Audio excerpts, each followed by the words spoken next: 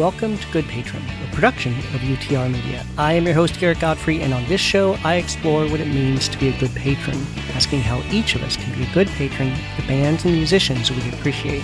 I'm glad you're here, so stick around, because we have got some exploring to do. If you saw the episode title, you already know some of who I'll be covering, but here's the full rundown. I'll be covering campaigns and pre-orders for music by Miriam Jones, Daniel Asher, Heather Williams, Will Gaines, Amy Anderson, and Martin Simpson's Destroyer of Death, with links for all of these in the show notes. And I'll have a tip for one way you can be a good patron and issue you a challenge, along with an interview with an author and some feedback from a number of fantastic music writers. But first, I want to tell you about our Spotlight campaign.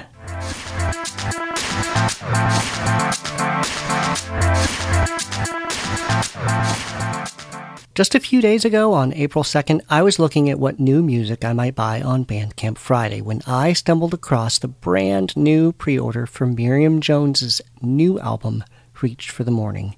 As soon as I heard her first track that she released, Room in My House, I knew that I'd not only found what I was going to buy for Bandcamp Friday, but I also had a new contender for this episode's Spotlight campaign.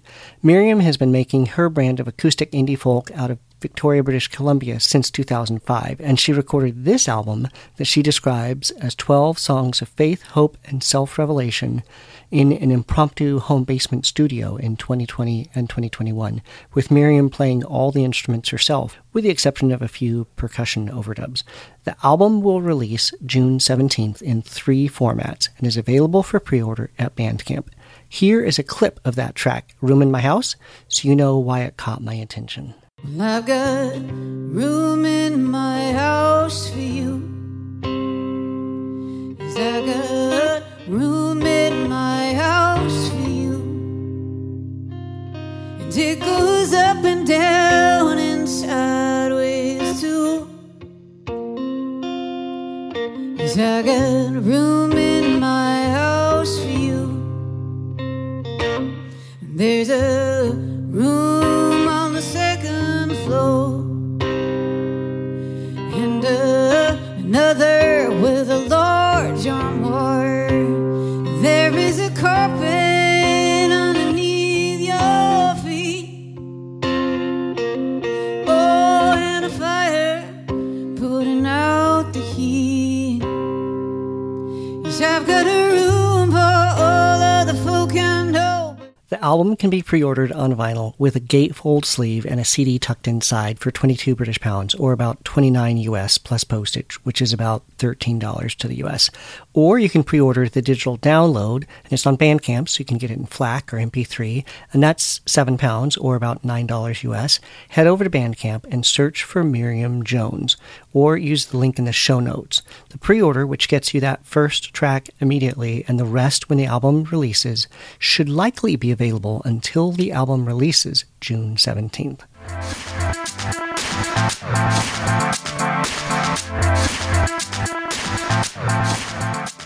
So what's one way you can be a good patron? Well, I had just finished reading the brand new book, Dancing About Architecture is a Reasonable Thing to Do, Writing About Music, Meaning, and the Ineffable by Joel Hanghart.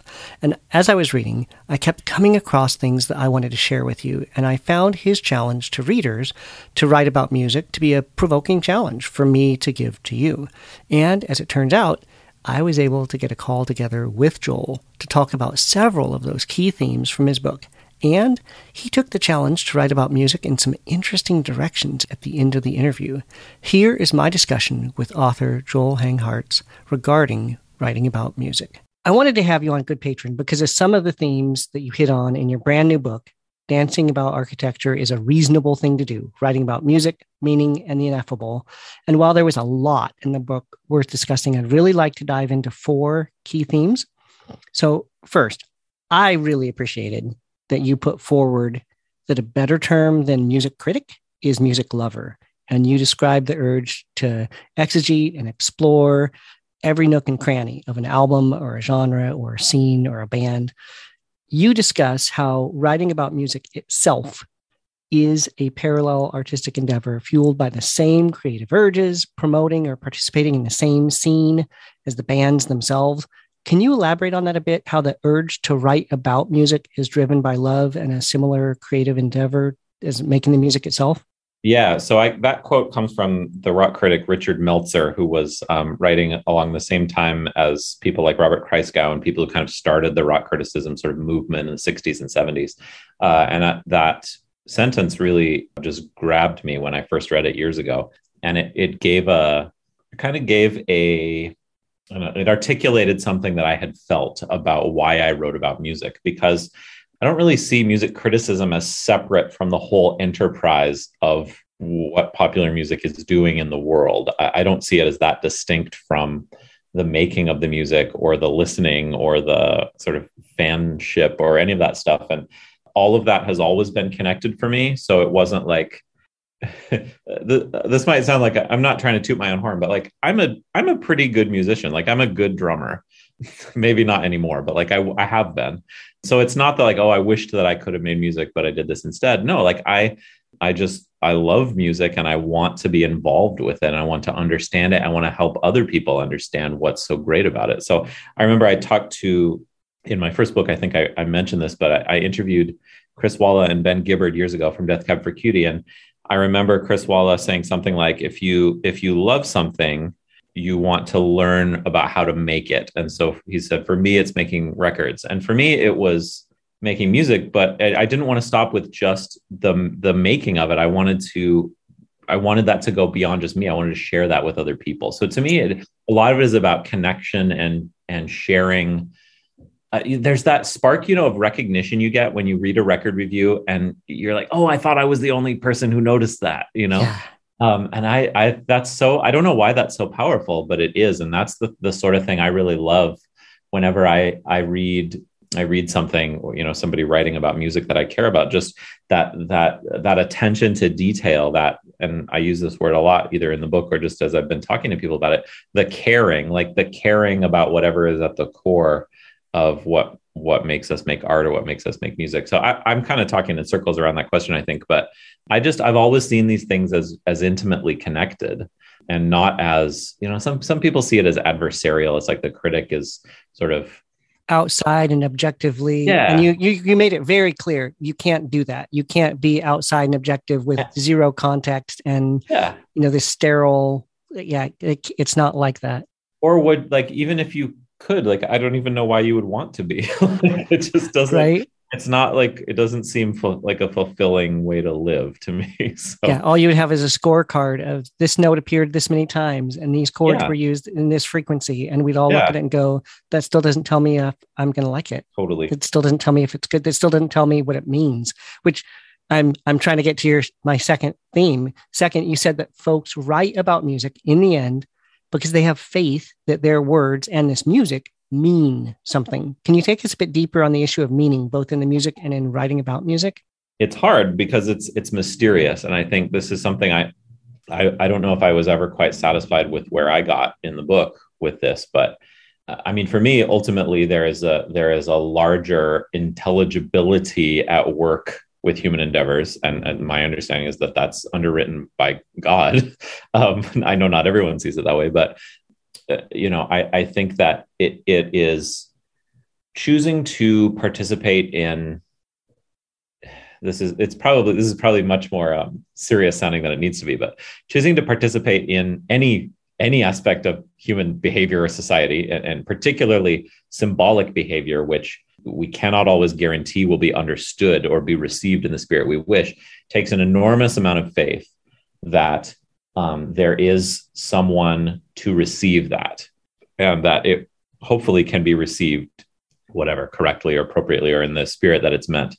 This is going to be, again, maybe outlandish, but there's a great Russian literary theorist, Mikhail Bakhtin, who has this notion of what he calls the super addressee. Okay. So we all make utterances to each other. This is my academic side coming out.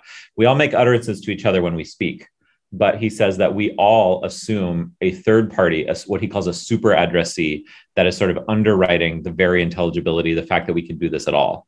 And he hints at the idea that this is God. For some people, it might be something else, like, just a sense that of sort of reason, or a sense of authority, or something like this. But I think that choosing to communicate, choosing to engage in symbolic meaning making, whether that's music, art, language, gesture, even, it takes an enormous amount of faith that it is possible to bridge the divide between self and other. And to me, music has always been like it's a very immediate and transcendent way of doing that.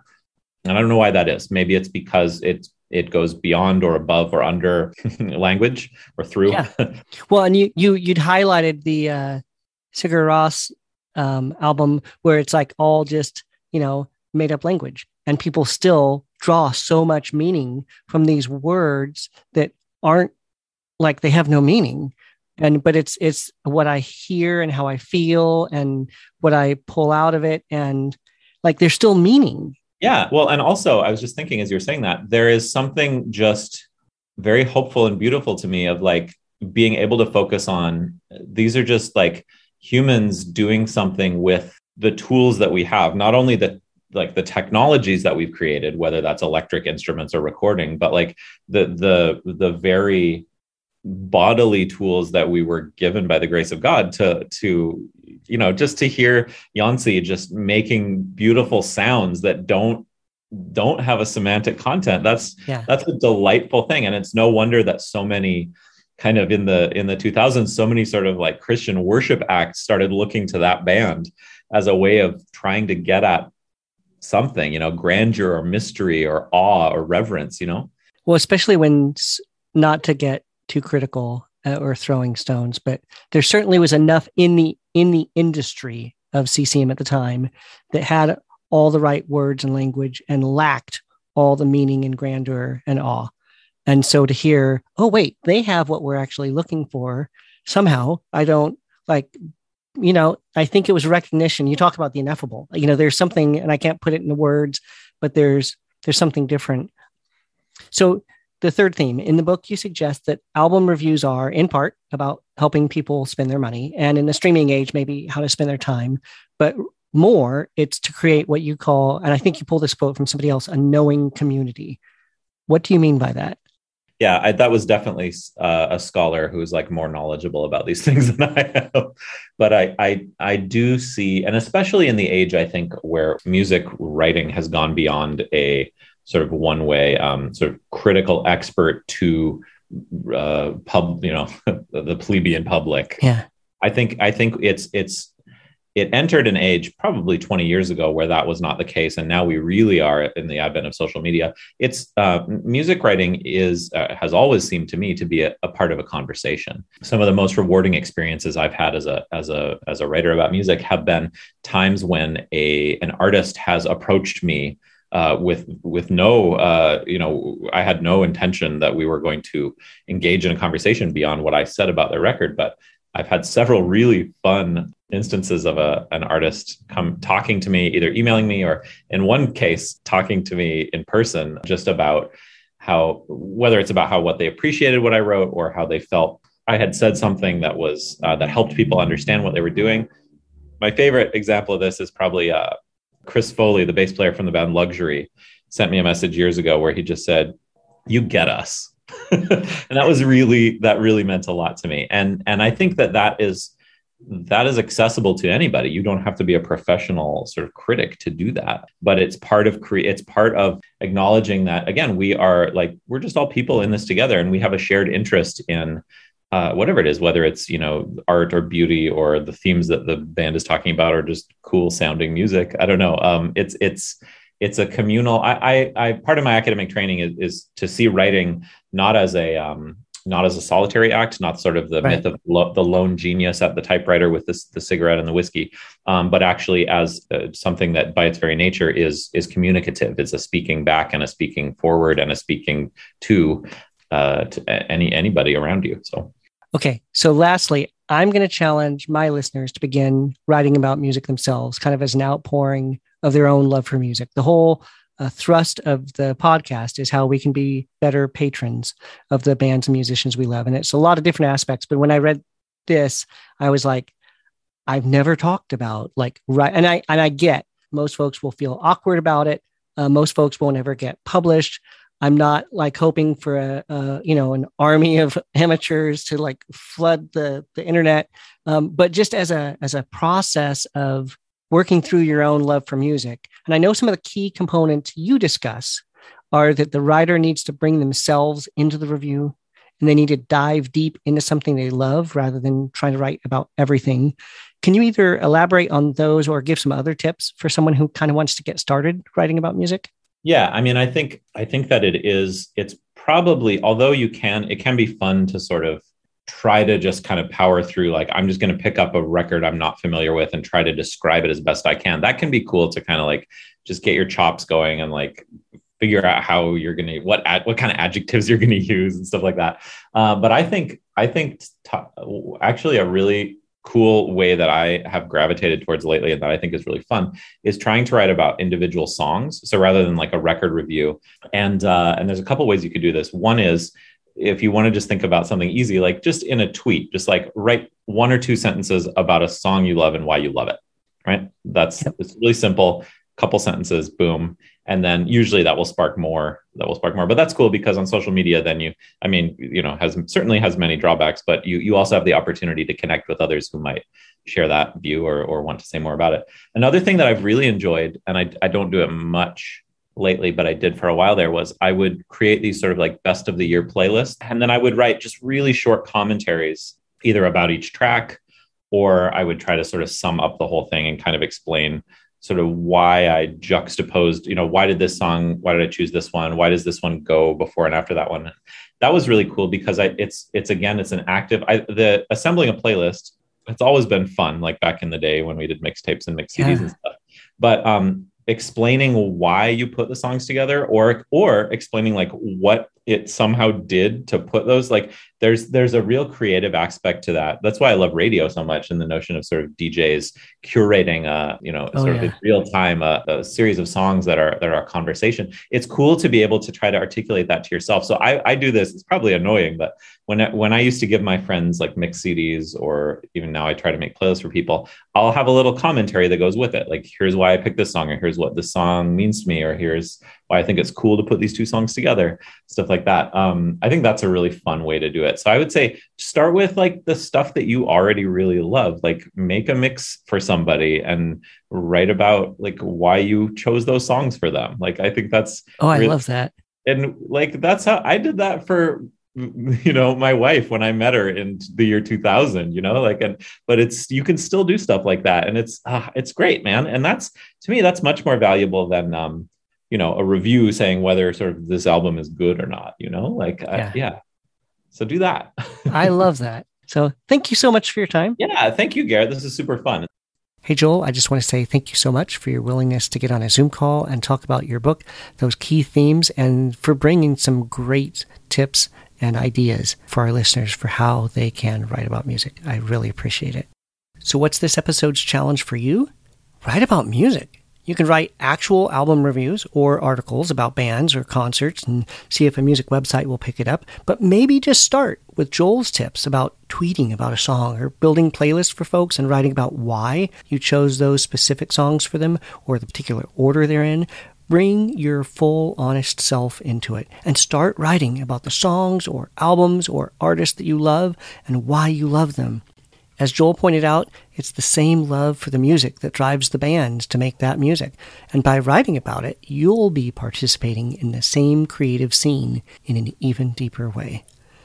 And I got to tell you, I got so excited about the idea of this challenge, challenging you to write about music, that I actually reached out to several music writers and reviewers and asked them for some feedback about writing about music, so I could include it on this episode as well. I was even able to record a conversation with Brian Quincy Newcomb, who'd helped create the alternative indie Christian music zine Harvest Rock Syndicate years ago, and he wrote reviews for CCM from like 1981 well into the 2000s, along with writing for Seven Ball and HM. And truth be told, many of his reviews helped shape my record and CD collection over the years. And I also got feedback from Josh Balog and Chase Tremaine from Jesus Freak Hideout. So I am excited to include all of that for you at the end of this episode. But first, I've got 5 more artists and projects you should know about that could use your support coming up right after this quick break.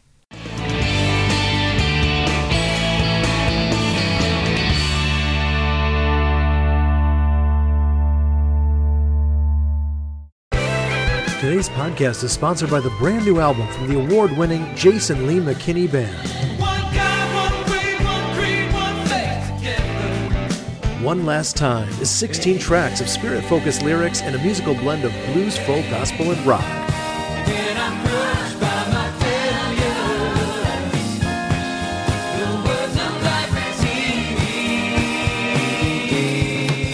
Find One Last Time by Jason Lee McKinney Band, streaming now on Spotify and all music outlets, and read our new interview with the band at utrmedia.org.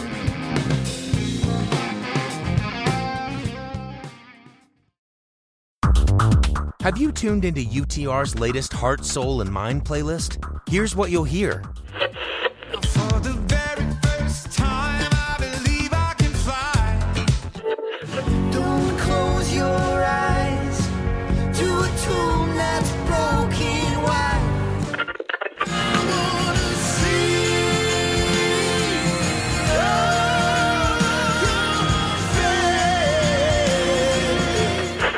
Where will your strength be found? Happy is the head, the where's the crown? using his hands, he died for you and every man. Check out a whole bunch of hand-curated songs on UTR's Heart, Soul, and Mind playlist. Available now at Spotify, Apple Music, and Amazon Prime Music. Throughout all the years of UTR's existence, one thing is true. We love doing listener contests. And right now, we invite you to enter our latest contest, where you have a chance to win a pair of Blu-rays to 2 Christian music-themed films. The first is the critically acclaimed documentary, The Jesus Music. Let's not forget, music is God's idea. I think music is the most powerful, universal language in the world. Music was a lifeline. It became part of the fabric of who I was. It pushed me to do some courageous things. It touches the soul like somebody talking to you can't. And you can do all of that in 3.5 minutes. And the winner also gets a Blu-ray of the quirky comedy about an 80s Christian hair metal band, Electric Jesus. 316 is in consideration for The Motley Crue and Stryper Heaven and Hell Tour! Something special is happening with this band. The best thing that's ever happened to me. Enter to win the Blu-rays for The Jesus Music and Electric Jesus, plus a bonus DVD featuring singer-songwriter John Trost. It's all at our website, utrmedia.org. And you can also find the contest link in today's show notes.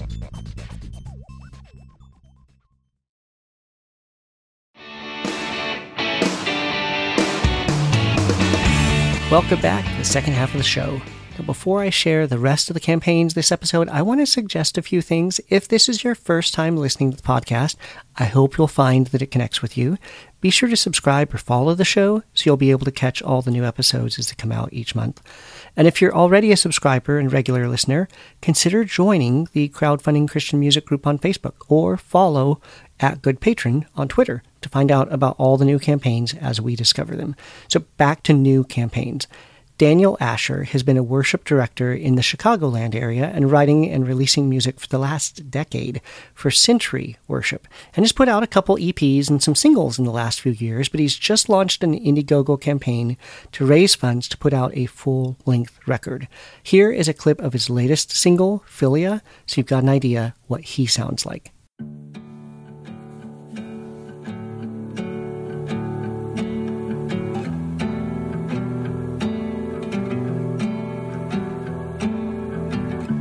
Dropping from the garden, conversations I shouldn't hear, but I do.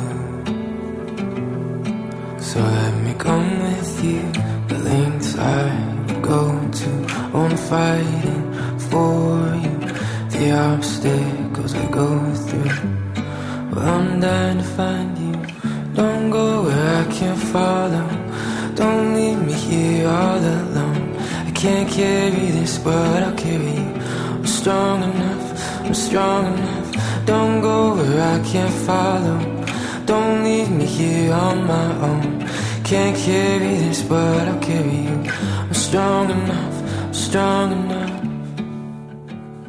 He's asking $25 for the early download of the album, but for only $20 you can get a pretty cool t-shirt. Now, it comes with a download of one of the singles, and he's got other options like vinyl for $100, so head over to Indiegogo and search for Daniel Asher, or use the link in the show notes. This campaign closes May 12th.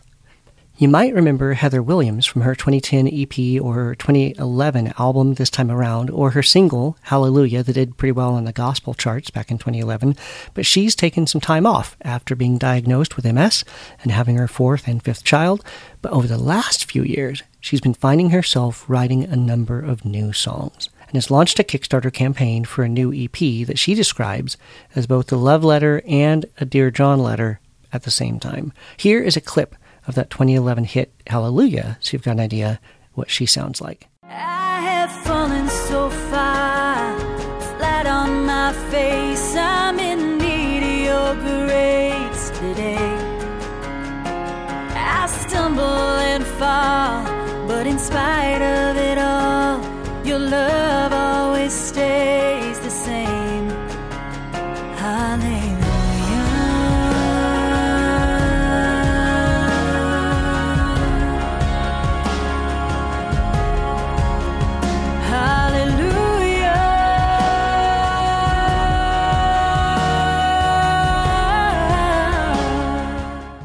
$15 gets you the EP on CD, $35 gets you the shirt, and $50 gets you the project on vinyl. She even has an option for a house show. So head over to Kickstarter and search for Heather Williams, or use the link in the show notes. This campaign closes May 31st.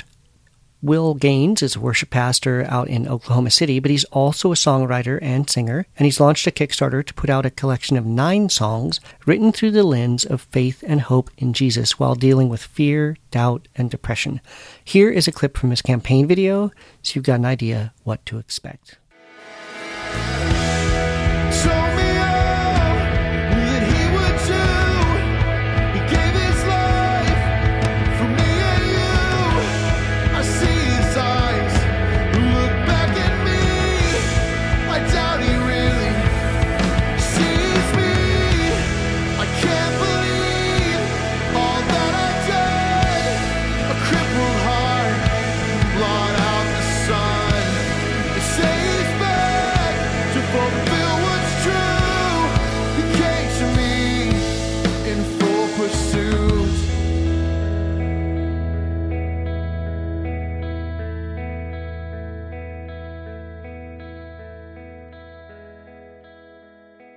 $15 gets you the CD and download of the album, $35 for the album on vinyl, and he's even got a house show option. So head over to Kickstarter and search for Will Gaines, or use the link in the show notes. This campaign closes May 1st.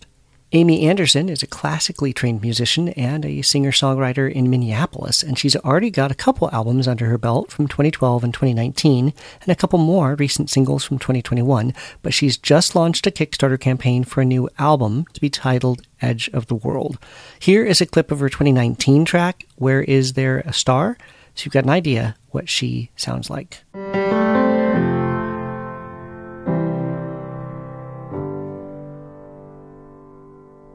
I get a little lost sometimes, a drifting boat in a careless sea, wandering and wondering, taking on water in a heavy heart,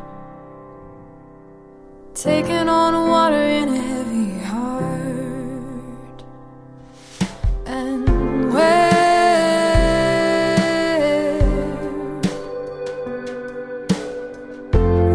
is there a star?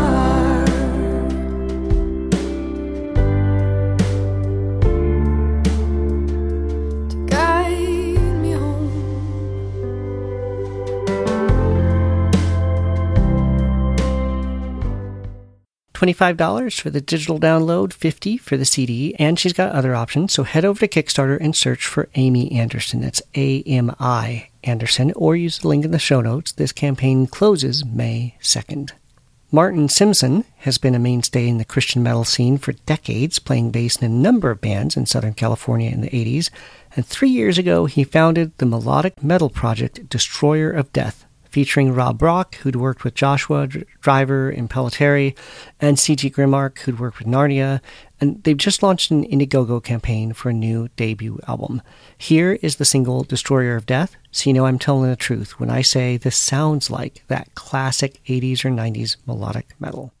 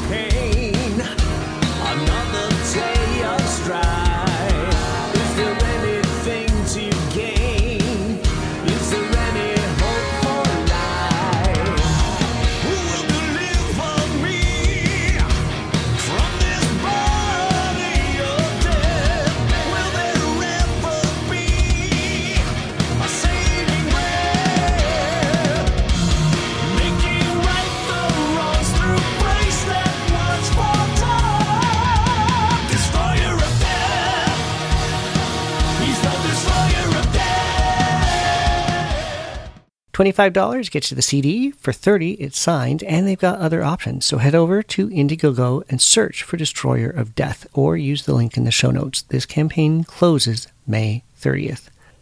Okay, as promised, here are some clips and discussions with some great music writers. Now, my hope is that these will strike a familiar chord with you and inspire you to write about music as well. And I hope it makes you go out and find their work and check it out. First, I've got some responses to some questions I'd sent to Josh Balog from Jesus Freak Hideout. And something you need to know about Josh is that he not only writes reviews, but he also writes tons of lists, ranking albums and songs and all sorts of music-related things. Now, I'd sent him a list of questions, but I'm going to record myself asking them, so it kind of sounds more like an interview. So here we go. Who are you, and who do you write for? Hi everyone, this is Josh Balog, and I have been a music reviewer for JesusFreakHideout.com since 2017. What really started you writing about music? I first started getting interested in writing about music as a reader of the site JesusFreakHideout.com in my late teenage years and college years, and wrote it off as one of those things that could never happen, even though I thought it would be really cool to be able to do it. And then I went to college and realized that I loved to write. I loved the whole process of compiling information and systematically laying out an argument or laying out a thesis statement. And I knew that I loved music. I've been scouring both brick and mortar stores as well as the internet for some of my favorite music since I was a young teen. And so just taking those two things, knowing that I loved them both, and then seeing that Jesus Freak Hideout was looking for new writers, one day I just decided to give it a shot, figuring what could it hurt. And so I reached out with a review, and they liked it enough to give me a shot to be on the team. And that's been now over 5 years, and I've loved every second of it. What are some things you've learned along the way? I think I would say as a writer, one of the things I learned about myself is that in person, I tend to be pretty shy and not the one to make the first move. A man of few words, but when it comes to writing, I can be very verbose, like overdoing it. And so I've realized about myself when it comes to writing music reviews that less is more. Oftentimes I'll come up with far too much and then have to edit it back to just the basics of the review so it's not overwhelming in that format. I've also learned that it's okay to have an opinion that not everyone shares. For the longest time in my life, I was a people pleaser, and so I didn't want to say anything controversial. And I am still probably one of the staff writers that is very soft in my critiques. But I learned that there's real people on the other side of creating the music that I'm reviewing and critiquing and and writing about. And so anything that I would write, I also need to put that through a filter of would I tell this person to their face if we were in conversation, the things that I'm choosing to write down. And then in addition, and lastly, you got to have thick skin when it comes to having opinions and people not agreeing with them. They, of course, are free not to agree and even disagree quite strongly. And that's okay. That's what's really fun about music reviewing is it's very subjective. It's one person's opinion, but it's really cool to go through all of that process, all of that work of listening to music, compiling your thoughts and your feelings, and then putting pen to paper or keyboard to computer, as it were. What tips or advice would you offer to folks interested in writing about music? My advice to anybody that's interested in writing about music is, number one, find those that you admire or that you like their writing style, and look and try to break down the basics of it. What is it that you like about it in their tone, their critique, the things that they notice. And then secondly, I would say just start writing. Just start writing, and then look for people that you know love you and have your best in mind, and show your writing to them, and just be ready for some gentle critique and some constructive criticism on where you can get better. And just keep writing. Just keep writing. Just keep writing. Where can we find what you're writing these days? Again, my name is Josh Balogh. That's Balogh. And you can find my reviews and other articles on JesusFreakHideout.com. And then my own little corner of the internet world, I've got a little blog called joshbalogh.wordpress.com, where I do reviews, recommendations, music lists, some editorial stuff, but mostly music-based. So if you like my writing, follow me over there. I'd love to begin a relationship with you and just a discussion about music. Thanks, Josh. I really appreciate your involvement with this episode. Next, I've got my conversation with Brian Quincy Newcomb. Now, I'm not sure if you'll recognize that name, but I'd been very influenced by his writing and his reviews over the years, since he'd co-launched and edited and wrote for the Harvest Rock Syndicate and wrote reviews for CCM and Seven Ball magazine. So I am really excited to share our chat with you. Now, initially, I had asked him the same thing I asked Josh. Can I send you a few questions and have you send back an audio response or a written response that I can just read out loud on the podcast? Only instead, he offered to get on the phone with me and actually talk about it later that very day. There is no way I'm going to turn down a chance to have an actual conversation with Brian, and I am confident there's plenty here that should connect with you as well. Enjoy. So I appreciate your time. I put out a monthly podcast where I challenge folks to be better patrons of the bands and musicians they love. And each time I kind of have a different angle for how to do that. And I'd found Joel Hanghartz's book about writing about music compelling, because it's talking about the drive to write about music is the same drive that the bands have to want to create and participate in the whole thing. And I just immediately went back to thumbing through Campus Life and CCM, and later Harvest Rock Syndicate and Visions of Grey and ACM Journal and Cornerstone Magazine, and just all the places soaking up all the reviews from folks writing about music. And I thought, there are a few people I want to talk to just to say, how did you get started? What was it like? So I can then pivot to, hey, listeners of the podcast, I challenge you, try and find ways to write about music. So I know your writing from back when you were the editor for Harvest Rock Syndicate, and you wrote for them along with CCM and later Seven Ball and True Tunes. And I don't want to fanboy here too much, but I will say that your writing contributed to a large portion of my record and CD collection back in the day. Just all of the indie, underground, alternative, cool, edgy stuff. I mean, it was all there. And not every time, but a lot of times I could look at the byline and it's Brian Quincy Newcomb. And I'm like, What really got you started writing about music? Well, first of all, you have to be a fan, of course.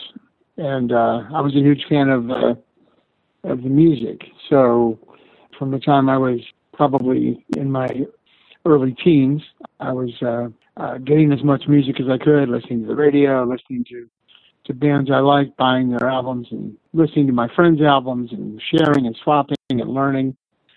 And I developed what I think is a pretty educated take on music. So in 1979, I'd finished college, and I'd moved actually to go to seminary, grad school in Minnesota. And there was a guy named Randy who had a fanzine, kind of a magazine. It was a Christian music fanzine that he had created called Progressive Pacer. And he was going to school, taking classes with me at the seminary. And so, between classes, we'd sit and drink coffee and talk about music. And it turns out I have a pretty strong opinion about what's good music and what's not. And because I grew up in the Christian music world, I went to a contemporary Christian music college, and I had experienced places like the Jesus Music Festival in 74 in Pennsylvania, where Larry Norman and Phil Keaggy and Randy Matthews Band and a variety of other folk played. I had a pretty, sophisticated understanding and appreciation for the history and evolution of the music. Yeah. So Randy just, I think the first piece I did for him was kind of an interview like this, where he had a guy who worked at a Christian radio station who believed Christian music was as good or better than secular music. And I was of a different opinion. Yeah. I felt that Christian music had a long ways to go to get to the quality of the music I was listening to. I was a big Todd Rundgren fan, and back then I was listening to Yes and all kinds of highly produced rock and roll bands like Boston and Kansas, bands like that, and I just didn't think Christian music was equal to it.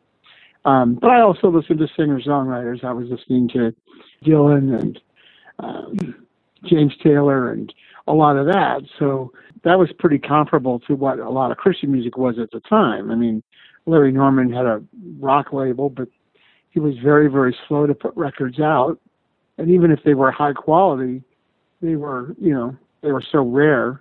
Yeah. So anyway, that was the first piece I wrote. And I basically said, bragging about the Bob Dylan album is not bragging about Christian music. Bob Dylan is a Christian, but he's a singular phenomenon. Yeah, he's making his records with world-class studio musicians, and Slow Train Coming is not a CCM release by anybody's illusion. So after that, I reviewed for the Progressive Pacer, and I guess it was a pretty rare thing to have a critical eye, to have a critical ear. A lot of Christian writers were like, I really like it. It's about Jesus. It's good. And that's all well and good. That's fine. But it doesn't tell you anything about the music, and it certainly doesn't call the music to a higher standard. So my writing kind of stuck out, I guess. And in my third year of seminary, I moved down to Chicago to be a part of an internship program. I served in a church, and while I was in Chicago, I started meeting people who were in music business. I met a producer and concert promoter named Paul Emery, and we became friends. And then I met the Res Band people, and went to a couple of concerts with Res Band, and then they had a new album coming out. So I pitched an interview to CCM magazine in Nashville. CCM was still a pretty fledgling magazine. I don't know when its earliest, West Coast releases came out, but in the Midwest, we'd only been reading it for, maybe 4 or 5 years. But anyway, yeah, they took my story with Res Band, and that gave me access to their new album, and so CCM allowed me to review it, and it just picked up from there. So I wrote for CCM from 1981 until about 2005, and I was contributing to that magazine when we started Harvest Rock Syndicate.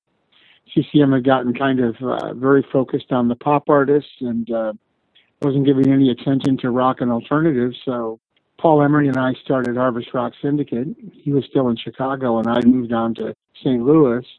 And we did that for 8 years before we sold it to a Nashville company, and then it kind of died.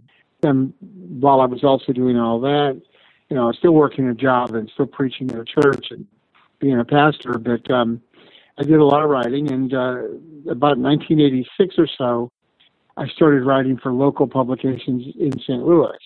I wrote for the Riverfront Times, and after that went away, I wrote for the St. Louis Post-Dispatch, doing concert reviews, CD reviews, all of it. I don't know, just always had that as an avocation in my life. It's just something that I've always enjoyed doing and something I continue to do to this day. So what are some things you've learned along the way regarding writing about music? Well, anybody can write a great first 5 reviews. But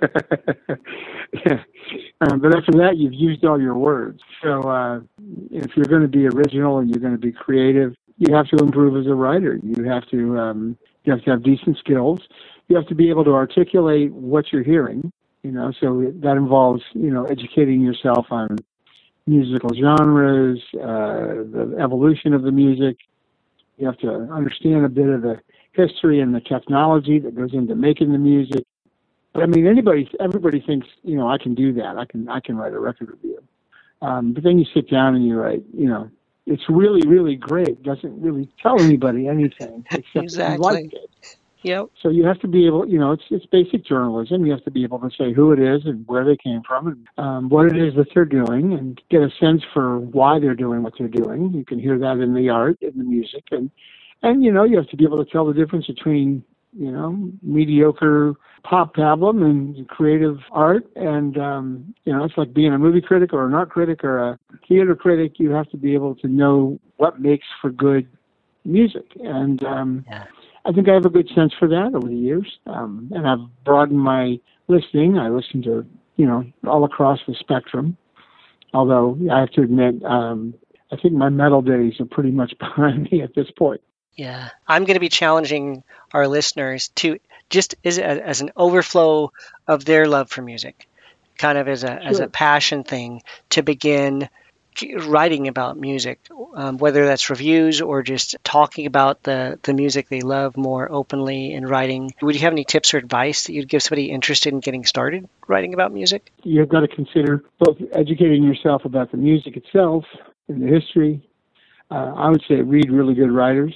When I was in college in the 70s, mid-70s, I read a lot of Rolling Stone. I read a lot of Cream. I read a lot of Lester Bangs and Kurt Loder and a lot of those writers who, had, pretty much a good ear for rock and roll. J.D. Considine and all those guys who wrote for Rolling Stone magazine. So you learn, what makes a good review, what makes a review relevant, interesting, pertinent. So you have to do your writing stuff as well as the music stuff, and try not to be too much of a rip-off artist. Nobody likes a band that steals from other bands, and be a writer, an original writer. I think it's really important for writers to develop their own voice. And that takes time. You have to, as any writer will tell you, you have to put ink on the page. You have to sit at a typewriter. You have to take a pen to paper and spend the time to develop your skills.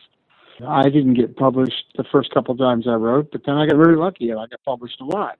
And so I made a lot of mistakes. The key is to learn from your mistakes. When things show up on the page that you find a little embarrassing a year or two later, that means you figured out what to do better, what's not something you want to repeat, and learn and grow. Like anything, it's a developmental task as much as it is a gift and a talent.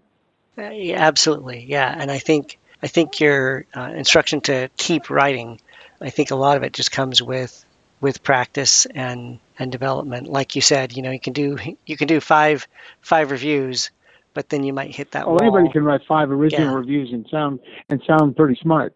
But when you've used all your favorite words and phrases. Yeah, because you don't want them to all be cookie cutter. Well, I mean, no one's going to believe you if you use the same phrase over and over again. Unless you're describing a specific genre and you've got a cute phrase, a way of describing it. People don't want to read the same thing over and over again, and it's not helpful. I mean, my goal always was the person who reads this should know what it sounds like and whether I think it's worth their money. And if somebody disagrees with me, they can go buy it anyway. I mean, they don't have to spend their money. But especially when it came to Christian music, I've got a lot of albums that I was really disappointed in. And I just didn't think it was legit or fair. And that's the problem with the Christian industry, is that because it was Christian, nobody knew how to say, well, it's not very good. Right. And I didn't have a problem saying that, and I tried to be a nice way to say it, but the idea that every artist who makes a record has a right to your $10 is just nonsense. Yeah. some are worth that $10 and some are worth $50, but some of them are crap. And I bought some Christian albums that I was really just wasting my money on, and I wanted to protect other customers, other people who, like me, had a heart for music, but they didn't want to buy something they were not going to listen to more than once. No.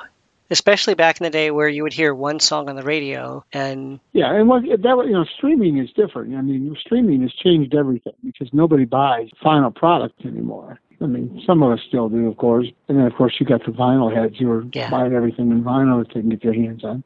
But I don't want to spend that kind of money, and I'm not willing to go back and buy vinyl anymore. I gave it up ages ago. But other people who are younger than me and have resources to do that, they want to do that. But to me, it's all about the quality of the music itself. Yeah. Does it sound good? And is it going to sound good 5 years from now? Yeah. You're still writing about music periodically. Oh, yeah. I know you've written something for John Thompson for True Tunes a little while ago. Yeah, I write for John every now and then. And that's my only writing for Christian music is pretty much for John. I write for an alternative indie rock site called The Fire Note. It's just easily spelled THIEFIRENOTE.com. The Fire Note, and it's basically just new rock and alternative releases, and a lot of it's indie stuff, so it's stuff not everybody gets to hear, but hopefully if somebody finds something that they really enjoy, it's new to them, it makes me feel good to turn people on to new bands. Yeah, I think what keeps me in it is that there's still new music to enjoy. I just like to hear what new stuff's being made. I'm listening to 5 or 6 new albums every month, and usually writing about them. And it's just really encouraging to me that people continue to pick up guitars and pick up keyboards and make rock and roll. Yeah, same here. I find that really encouraging, and when it's meaningful and when it's smart, when it develops from something that was interesting and cool before and stays interesting and cool, and I really dig it still. Yeah. Very cool. Well, I really appreciate your time. And Brian, thank you so much for your willingness both to share your history and knowledge and insight and to just get on the phone with me and talk about it in person. That was fantastic. I really appreciate it.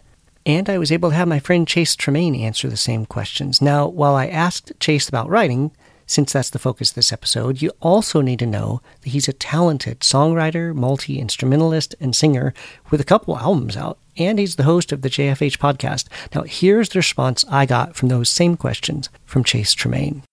Hey there, good patrons. This is Chase Tremaine. I write music reviews and also podcast about music for the website Jesus Freak Hideout.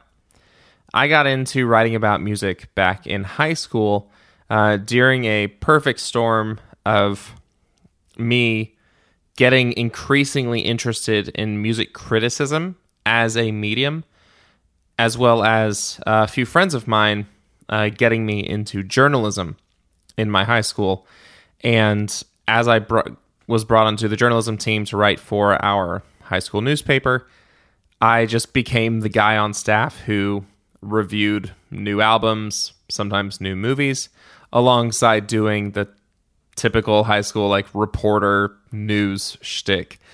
And that was a great opportunity for me to start, especially after getting really into music reviews and kind of wrapping my head around why would an album receive 5 stars? Why would it receive 2 stars? and getting to see a lot of good reviews, specifically on a website called allmusic.com. But also back then, I was a reader of Jesus Freak Hideout, the site that I would later join as a staff member. And then I got to write these reviews, which were then peer edited and went through editors before getting published anywhere. So I got immediate, feedback and thought and critique on my own writing, and learned how to do so in a different categories for different audiences. In this case, fitting into a specific journalism style that is expected, and later, branching out into my own blogs and just posting things wherever I wanted to, whatever WordPress site or Blogspot site I had on a given day, and then eventually in 2017, joining Jesus Freak Hideout, which I've been on staff for 5 years now, and I've been the host of their podcast for a bit over 4 years now, and have definitely learned a lot of things along the way. One of which, as I already shared, is the importance of receiving criticism and feedback, and to not allow yourself and your writing to go unedited, to never go through anyone else, not just for, actual grammar fixes or spelling fixes or fact checking, which are important in their own right, but also for feedback and getting pushback and ideas and collaboration on how to better formulate your ideas, how to better get across what you want to say, how to remove things that don't need to be said, how to remove redundancies. And when it comes to writing about music, especially writing music criticism, as I often do, the same thing goes in that direction. There's this importance to giving criticism and to giving feedback and to writing critically about the music that we review, but to do so constructively and to do so in a way where, if the artist that made the album reads the review you're writing about the album, would they learn from it? Would it help them? Would it encourage them? And I've actually had that happen. And I've had artists, talk to me about the reviews that I wrote. And that usually happens because the review is negative. So a piece of that advice that I would give to writers would be, if you're in a position where what you want to say is negative, or what you're feeling is mostly negative, I would write that. Put it into words. Get it out of your head. Put it out there. Maybe show it to someone else and say, is this okay? Is this too mean? I did that with my wife just a few weeks ago. I was writing a music review that was generally positive, but had one statement in it that was so harsh that I talked to her and we worked through it, and she helped give me some ideas to kind of tone it down and bring it to a place of more helpful, constructive criticism. But I think even just writing the harsh stuff can allow you to say, okay, I've made my piece, I've said it, now let's get rid of it and write something better and more helpful in its place. And if you're just getting started and you're not that deep into it yet, my advice would be to learn from other writers. To become a good writer requires being a good reader. And so, I learned a lot about music criticism early on just by eating up the reviews of entire discographies of artists over on allmusic.com, which, they're not perfect. No one is. But I think as a general database for writing about music, they're pretty great. And they have a lot of great writers on their staff. And they cover just about any artist you could think of. So that's a great resource. And always just try to be expanding, try to learn new ways to say the same things and try to figure out how to turn the ways that you enjoy music, the ways that you think about music, into words, and to constantly be trying to expand how you're able to say that so you don't write the same thing every time you talk about music, which is just a general practice. And the more that you do it, just as you always keep reading and keep writing, that craft will improve and your skills will expand. And, the more that you can have either a team or a staff or friends or family who can join with you in that journey, then the better it'll be for everyone involved as you grow as a writer. And if you have liked this little clip from me, then I hope that you will follow along with some of the things that I do, which you can do at JesusFreakHideout.com. I'm mostly on the podcast side. JFH Podcast can be found wherever you stream podcasts. Or on the personal side, I also have my own website, chasetremaine.com, where I write about music a few times a month. And yeah, this is a great podcast, so thanks for having me, good patron. Hey, thank you, Chase. I really appreciate how quickly you jumped in on this and were willing to just participate with this episode. Always a pleasure. I really hope that as you listen to this podcast, both this episode and episodes to come, you encounter campaigns and artists that connect with you, and you'll follow up and check them out. And I know this episode had a lot of extra content in it, but I really enjoyed all the different discussions and perspectives from Joel and Josh and Brian and Chase, and I hope that their conversations and answers inspire you to begin writing about music somehow, whether it's Twitter comments about songs or notes about custom playlists and lists and rankings of albums or songs or full-on album reviews. I truly believe that writing about the songs and albums and artists and bands we love is another great way we can better support the artists we love. Hopefully you agree with me and will take up the challenge. If you do start writing about music, be sure to let me know. I would love to find out about what you're into. And if you have any questions or feedback, or if you want to give me a heads up about a campaign I should know about, please reach out. I'd love to hear from you. Message me on Twitter @GoodPatron, or you can email me, goodpatronpodcast@gmail.com. I am excited to keep digging into the topic of how to be a good patron, and I hope I encourage you in your journey from fan to patron. Until next episode, remember, great music doesn't just happen, so get involved. Good Patron Podcast is proud to be a part of UTR Media, an independent, listener-supported, nonprofit ministry in Murfreesboro, Tennessee, and found online at utrmedia.org.